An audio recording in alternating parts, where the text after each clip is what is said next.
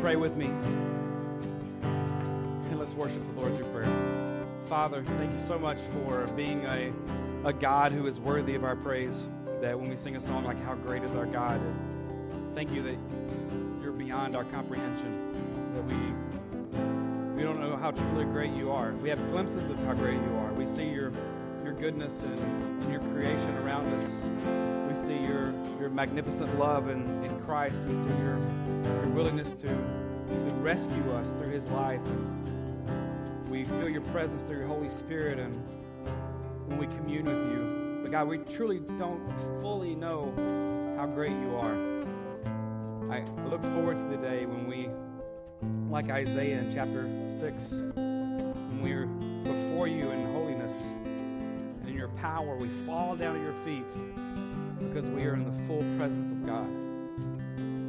What a wonderful day that will be when you raise us up as your children. God, we love you, we praise you, and as we encounter you through your word tonight, remind us in a powerful way that we are people of hope. In Jesus' name, amen. At this time, I would like to invite Lindsay. I'm looking for a microphone. I'd like to invite Lindsay to come on out and do tonight's scripture reading. So you can join us in Romans chapter 8, and Lindsay will take us from there. A reading from the New Testament letter of Romans 8:24-25. For in hope we have been saved, but hope that is seen is not hope. For who hopes for what he already sees? But if we hope for what we do not see, with perseverance we wait eagerly for it. This is the word of the Lord. Thanks be to God.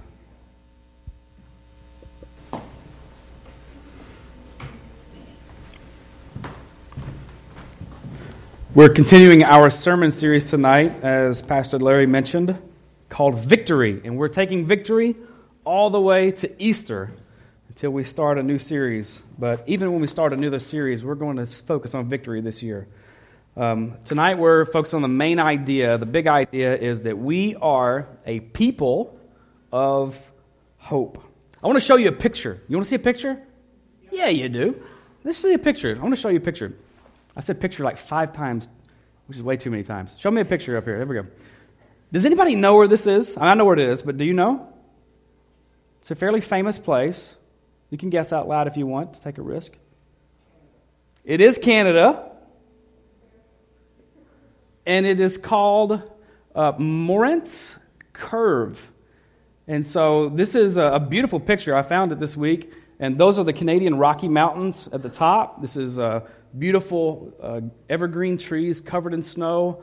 And there's a river called Bow River. This is in Alberta, Canada. And there's what every kid seems to be fascinated with, a big freight train. I'm still fascinated with trains. I go on the subway. I'm not a little kid.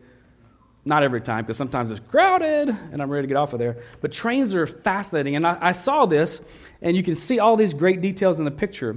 But what you don't have to do when you observe this picture is hope to see mountains. They're there. You can see them. You don't have to hope to see snow or the trees or the train, right? You don't have to conjure up this faith within you to see what is there. It is seen. It's observable. We don't hope to see it because we see it. We are people of hope. We're not simply, as Christians, people to come along and observe what's going on around us and make stances on them, observations about them. But we are called to be a people of hope. And hope is in what we cannot see. I want to read again in Romans chapter 8, verse 24, and I want to look at that scripture up here with you. It says, for in hope we have been saved or rescued. But hope that is seen is not hope. For who hopes for what he already sees? Another way to say this is we are saved in hope. We are rescued in hope. But hope isn't hope if you can see it. Who hopes for what they have seen? So hope is in the unseen. And I want to ask you tonight this question that's going to pop up here. And the question is, what do you hope for? What is it that you are hoping for in your life? What drives you to keep going? What do you hope for when you're struggling? What do you hope for when you're celebrating? Who is the one that brings you the most joy in your life? Who's the one that you share everything with? Who inspires you? When you're away from this person, what you want to do is be with them. And so when you're away from them, all you hope to do is to be in their presence. Now, if that question were answered by all of us, I'm sure we would have many different answers. But when I answer that question, I see this right here.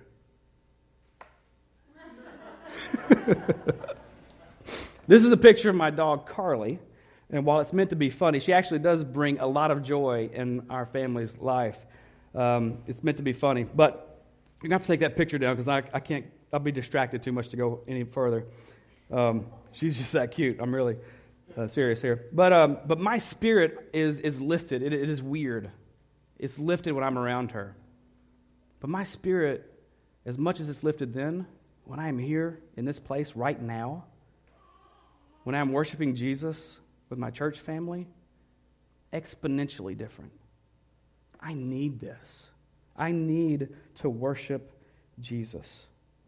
The disciples, if we look back into life, they were with Jesus one day, having this intimate Last Supper with him. The next day, Jesus was crucified, and it was tragic for them. He came back a few days later miraculously. And then about 40 days later, or 40 days later exactly, he was gone again. But he promised to send them the Holy Spirit. And also he made another promise that he was going to return again and he was going to bring the kingdom of God with him. You see, they hoped for Jesus to return because they could no longer see him. They could remember him. They longed for him. They hoped for him. Just like we hope to be with the ones that we love. While we don't see Jesus, or we didn't see him personally, many of the people who wrote the New Testament did. We hope to be in a world that's free from death, disease, and sickness. Amen? Amen. The disciples saw Jesus conquer that death, and they hoped and expectantly waited for Jesus to come and do that for them too. Most of us wish that all the fighting and arguing in our world would just stop, right? Enough is enough. So we, like the disciples, we hope for the day when Jesus comes back and he brings peace that will last for an eternity. We haven't seen his promise fulfilled yet. But just like Paul, who wrote this letter of Romans, we hope for it because God has never broken one of his promises. And that's good news. My Connect group meets on Tuesday nights, and it's called The Gospel in Music. And we look at particular popular songs and discover their original meanings. And it's been enlightening and actually fun to see what some songs really mean and how we often misinterpret them. We learned 2 words together. The words are exegesis and eisegesis. So I want to talk about that for just a moment. It'll pop up on the screen here magically. All right. Exegesis is this. It is a critical explanation or interpretation of a text, particularly a religious text. Eisegesis is the process of interpreting a text in such a way that the process introduces one's own presuppositions, which means what you're assuming beforehand, or supposing beforehand, literally, our agendas or biases so we put them into or onto the text. A common way to look at it is this. Exegesis strives to find the original meaning of the author to the original audience, and it answers this question. What does it mean to them in an objective manner? That's exegesis. Eisegesis places value on my feelings in the moment and my interaction with the text, and it's more subjective in its interpretation, and it answers the question, what does this mean to me now? You see the differences? Exegesis versus eisegesis. For interpreting the Bible, we want to make sure that we use exegesis to find out what it means to them then. We want to find out because we can have huge errors that lead to eternal consequences if we just determine that we're going to interpret the Bible however we want to do that. There are some songs and there are certain types of art where eisegesis is either okay or it's desired. Some of the arts are designed to inspire you, to let your feelings and your thoughts take you on a journey. So when you're talking about entertainment or arts or things like that, it's okay and it's actually good and right in certain places to do eisegesis. How does this make you feel? But when it comes to interpreting Scripture, it can have devastating consequences. This is the last week actually for our second term this year, or this is term 4, 2? What term are we going to? Anyway, we've had 2 this year, January and February, and this is the last week this week of our Connect groups. So I want you to use this as an opportunity to bring someone this week to get a taste of what a Connect group is like. So you can refuse to come along this week on this last week of Connect group. Sunday is just not enough. This little bit of time that we spend together, it's not enough. We need to learn more, and we need to have deeper relationships with one another to develop an authentic community. So connect with a group and bring somebody with you. These 2 verses that Lindsay's read, if taken alone, they don't tell us enough. They don't tell us what it is that we're hoping for. So like a song's chorus that we look at, a chorus may not be enough to give us the information we need in order to properly discover what that song's meaning is. So what we have to do is look at the verses as well. There's a group called The Police. You may know the lead singer, Sting. And there's a song that they do, Every Breath You Take. I'll spare you singing it. Although I think I could do pretty close, but I won't do it. Pride is, I'm tempted, but I'm not going to do it. I'm going to squash that idea.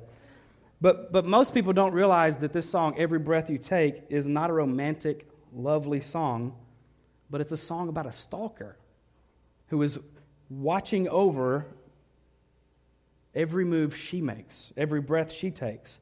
In fact, this song has many times been played at weddings, and I hope you don't play it at yours. This is weird. Did Siri just say you can say that again? That is awesome. What a perfect time for that. So I want us to take a look at these 2 verses. We're going to pretend like we just opened up our Bible to 8:24 and 25, and we're just going to look at these 2 verses and just rip them out of the Bible and look at them. Okay? Here we go. For in hope we have been saved, but hope that is seen is not hope, for who hopes in what he already sees? Next verse.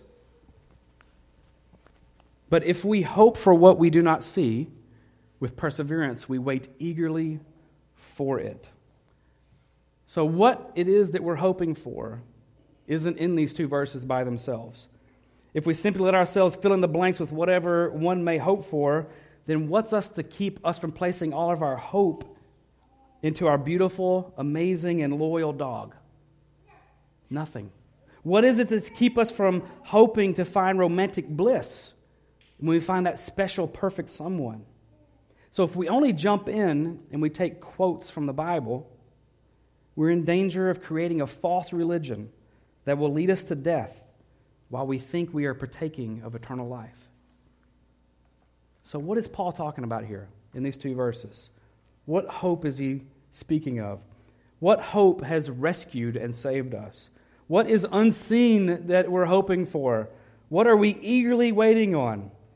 And we get our answer from the text that we studied last week in the verses right before this one. And we'll walk through them together. Chapter 8, verse 18. Paul said, "For I considered that the sufferings of this present time, they're not worthy of being compared with the glory that is to be revealed to," and "to" also means for us, if we remember that from last week. "For the anxious longing of the creation waits eagerly for the revealing of the sons of God," which is talking about the children of God. "For the creation was subjected to futility, not willingly, but because of him who subjected it, in hope that the creation itself also will be set free from its slavery to corruption into the freedom of the glory of the children of God. For we know that the whole creation groans and suffers the pains of childbirth together until now. And not only this, but also we ourselves, having the first fruits of the Holy Spirit, even we ourselves groan within ourselves, waiting eagerly for our full adoption as children, the sons and children, which we've discussed that too, that sons doesn't mean males only, but it means the inheritors. And so today that means every male or female that belongs to Christ. We are his children. We are yearning for that adoption, which is the very last thing, the redemption of our body. So what we're hoping for is this. We are hoping for the glory that is to be revealed for us. We are hoping for creation, or creation is actually hoping for us as well, and they're crying out with anticipation for the children of God to be put over authority again as it originally was. We're hoping because we know the promise that God is going to use us to change the world when the Lord resurrects us and he glorifies the children of God. We're hopeful because the Lord's going to restore the creation again to perfection, which is great news. And we will be the ones to inherit the world, the new world, and we're going to rule over it together as co-heirs with Christ. Isn't that amazing? We're going to be royalty. The way the Lord originally created the world, with God in authority and mankind serving over all creation under his authority. So our current groanings for our bodies to be redeemed and healed from disease and sin and its effect of death will be no more. We will no longer groan in anticipation. We will experience in full what it means to be a child of God. That stuff, those details, those are what we're hoping for. That's what drives us. We hope and believe that we have been rescued. We've been rescued now, and one day we'll be fully rescued with the world as well. When a Christian says, I've been saved, they're saying, I've given my life to Jesus, and I've received the forgiveness of sin, and I've received eternal life through him. A Christian who says that says, death will die for all God's children when the Lord returns. This is the hope of being saved and rescued. So our hope is not in an earthly king. Our hope is not in Caesar, as it was for most everyone to whom Paul wrote this letter as they were in the church in Rome. There were probably just a handful or a couple of dozen of Christians when he wrote this letter to them. It wasn't a big church. There were less Christians in Rome per capita than I don't know if anywhere in the world, I didn't research that, but less than New York City. There were hardly anybody there that followed the Lord. So we don't hope in Caesar. We don't hope in the president, whoever he is, or whoever he will be, or she will be. I caught myself. I did good, Lindsay. You're proud of me, aren't you? We don't hope in our good works that if we do enough good, we'll be pleasing to God and we'll be able to go to heaven. That's not our hope. We hope in something much more valuable, something that was, is, and will be tangible. Our hope is in the Son of God. Our hope is in Jesus, who physically came to earth and lived among us, who physically died for us, and who physically rose from the dead to bring life to all who believe in him. This is the Savior that we hope to come again and restore the world. So we're a people of hope. That's who we are. Because the King Jesus is coming for us one day, and he's going to give us the promotion of a lifetime. The promotion of a lifetime, because he's going to glorify you and me and every person that confesses Jesus as Lord and Savior. Jesus is the Lord of the world. No matter what's going on in here, out there, wherever, he's the Lord of the world. Whether someone acknowledges him as Lord or not doesn't change what Jesus claims and what we believe. We believe that he is Lord, and one day we believe every knee will bow and every tongue will confess that he is Lord. So if Jesus today is your Lord, then I have news for you. That's good. You ready? You are a person of hope. If Jesus is your Lord, then you are a person of hope. Even if you don't feel like it. You are a person of hope. Remind yourself of the hope you have. Realize that you are, this is important, you are who God says you are, not who your feelings say you are. And then let's finish the race called life, and let's give it everything we have. I want to look one more time at Romans chapter 8, verse 25. But if we hope for what we do not see, with perseverance, we wait eagerly for it. You can leave that up there. I want you to circle. You can't circle on the screen because that would leave a mark and it would mess up next week. But circle in your Bible or highlight or memorize it. Do whatever. That word perseverance. That is an important word for us to understand. Paul knows that living as a person of hope doesn't mean that everything is going to go your way. You're going to face challenges. Everything is not going to go your way. Life is difficult and is filled with challenges, but it's also filled with something else that's not just a challenge. It's filled with sacrifices. We have to make sacrifices. No longer we don't sacrifice lambs that we have to. I'm not talking about that. But I'm saying following Jesus is hard. And it means that we give up certain things in order to follow him. We don't just do whatever we want to do. We do that in relationships. In any marriage, you're going to have to sacrifice. Any healthy marriage. Any relationship with a child, you're going to have to sacrifice as the parents. Amen? Amen. Amen. Hallelujah. Praise the Lord. The question we have to answer is, are the sacrifices that we're making worth it?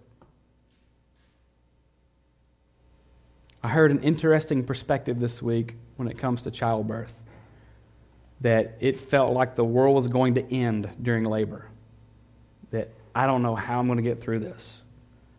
And then after seeing the baby, it still feels like I survived, I did it, I don't know how I did it. But then you see that little baby, and you're like, as difficult as it was worth it. And there's a reason he uses child as, birth pains as an illustration, is because the life we live in now is filled with those type of birth pangs, where it's hard being a Christian. So I'm not here saying that you need to leave and skip and jump and smile wherever you go. But I am saying that when we focus on Jesus, when the birth pangs come, we're going to persevere through them. And we're going to be people of hope because we know that what we're going through is worth it. So is the sacrifices you're making, are they worth it? There's one amen right there. I believe that following Jesus and making those sacrifices in order to follow him are more than worth it. Our goal as a Christian isn't to create a pre-heaven existence free from adversity in this life right now. But our goal is to seek God's will to be done on earth as it is in heaven. There's a difference. One tells us to escape the world over here into utopia. The other says to engage the world over here. You see the difference? I want to escape a lot of times, okay? When times get tough, I'm like, I would love to I go to St. John all the time. You probably heard that before. I don't go there all the time. I go there mentally. I've been there once or twice. But mentally, I'm there all the time because that's my happy place. I love going there. It's perfect. But I mentally go there sometimes because I want to escape the difficulties of life. But that's a trap. God hasn't called me to escape. He empowers me to engage. So we don't run away from the problems. We run into the problems. Jesus said, take up your cross and follow me. Persevere. Keep going. Remember to hopefully anticipate that one day Jesus is going to transform this world in such a way that no sacrifice you've made, no suffering you've endured, no loss that you've encountered will be able to compare to the glory that will be revealed for us. That was a good place to say amen. I realize we're not that kind of church, but I think I should spur you. Say amen. Amen. That's going to be worth it. One day when he comes back, we're going to see him in his glory, and it's going to be amazing. Be like, what sacrifice did I make? It doesn't matter. Jesus endured, and he gave everything that he had. He endured hostility from sinners and persevered all the way to the cross. And we see this in Hebrews chapter 12, verses 1, 2, and 3, but we'll focus on verse 3 right here. Because in order to persevere, you need to consider Jesus, who has endured such hostility by sinners against himself. He endured the hostility from them against himself in order to save the ones that were hostile toward him. I honk at people when they frustrate me on the road. I don't want to give up my life for them. Jesus faces rage with grace. And when we look at him, so that you will not grow weary and lose heart.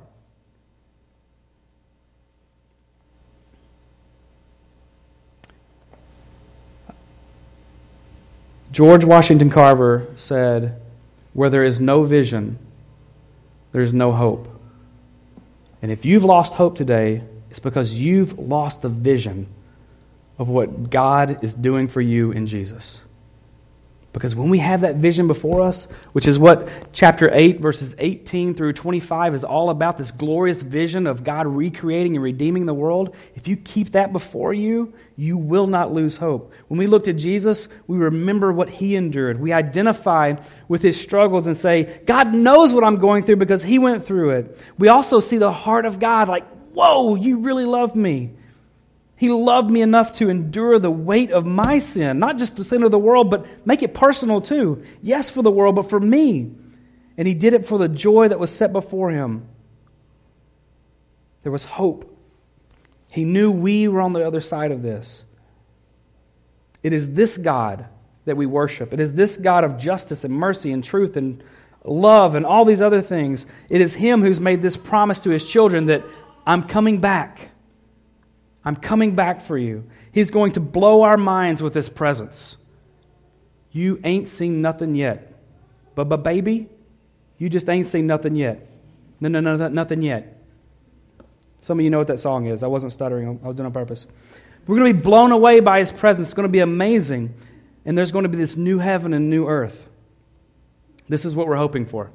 This is what keeps us going. This is what causes us to persevere. We long and we hope for a Savior and King to return, and he's going to glorify us. We're not going to have like this substandard living quarters. I've heard people say growing up in the South, they say, well, I just want to get to heaven, and I hope that I have like a little trailer over here in the corner. You know, we have trailers a lot there. That way you can move easier. Thank you. So some people say, I just want to do that. And we're like, no. That is such a wrong idea of heaven. You are a glorious child of God. You're not going to barely make it into heaven. If your faith is in Christ, we're going to be glorified in heaven. We are going to rule and to reign as co-heirs with Christ. But until that day, we persevere in the victory we already have, and we live by the power of the Holy Spirit. We persevere and we serve our neighbors. We encourage one another to persevere. We proclaim the good news of Jesus to everybody we know. We have those awkward conversations and we suffer and we take a risk and we go and we tell them about Jesus. And we remember that there is hope for the world no matter what we're going through because of him. All of these reasons, this is why we are a people of hope. Remember Jesus is Lord. Keep your trust and keep your hope in him. He will never let you down. Let's pray.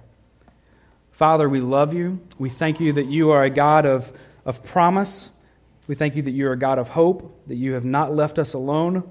We thank you, Jesus, for as you ascended to heaven and reign in full authority there, we thank you that you sent the Holy Spirit to live within your people. So may we not diminish what you have done for us, and may we become a powerful, persevering people of hope.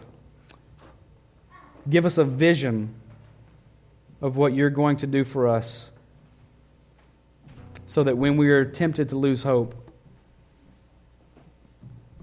we will seek you and trust you and rise to the occasion by your power. In Jesus' name, amen.